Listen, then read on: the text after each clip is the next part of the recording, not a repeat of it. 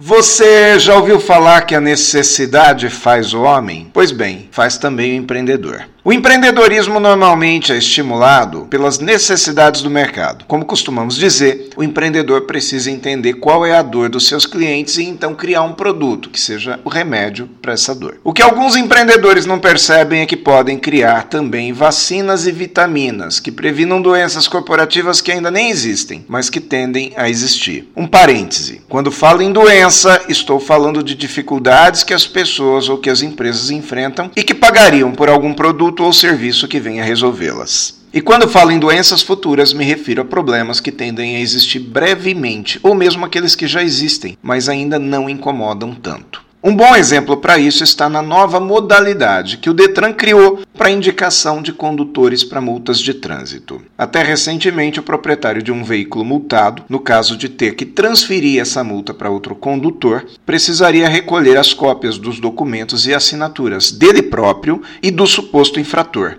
levar pessoalmente até um posto de protocolagem, que varia conforme o órgão emissor, ou, como única facilitação, enviar tudo isso pelos correios. Nada era aceito de forma eletrônica, uma vez que se dizia ser fundamental a conferência manual deste material. Com a chegada da atual pandemia e com os decretos estaduais estipulando distanciamento social e pouca circulação de pessoas, os Detrans lançaram um aplicativo para celular que recolhe todas essas informações e escaneia documentos, permitindo que a pontuação das multas seja transferida de forma simples, segura e sem que haja necessidade de alguém ficar fisicamente parado numa fila, seja do órgão receptor ou mesmo de uma agência de correios. Mas a pergunta é, se esse recurso já era possível há bastante tempo, e era, então por que não se fez uso dele antes? E a resposta é simples, porque ninguém percebeu que precisava. Melhor dizendo, porque as pessoas não sentiam ainda essa dor latente, crônica, aqui na pele. Mas o verdadeiro empreendedor é aquele que antevê as dores do mercado, não é? É aquele que prepara as vitaminas para que o mercado em que ele atua nem seja atingido. E tão importante quanto, ele comunica isso para os seus clientes e para os seus possíveis clientes, de forma com que as pessoas entendam ser muito interessante consumir essa sua nova ideia. Vamos inovar. Inovação sempre será bem-vinda no mercado competitivo do jeito que ele é hoje. Lamentavelmente, a maioria das empresas prefere apenas tratar o doente, ou seja, o seu cliente, quando ele já está sintomático, do que prevenir suas futuras dores. O consumidor até tolera esse tipo de tratamento, ou porque é vítima de um monopólio, que é no caso do Detran,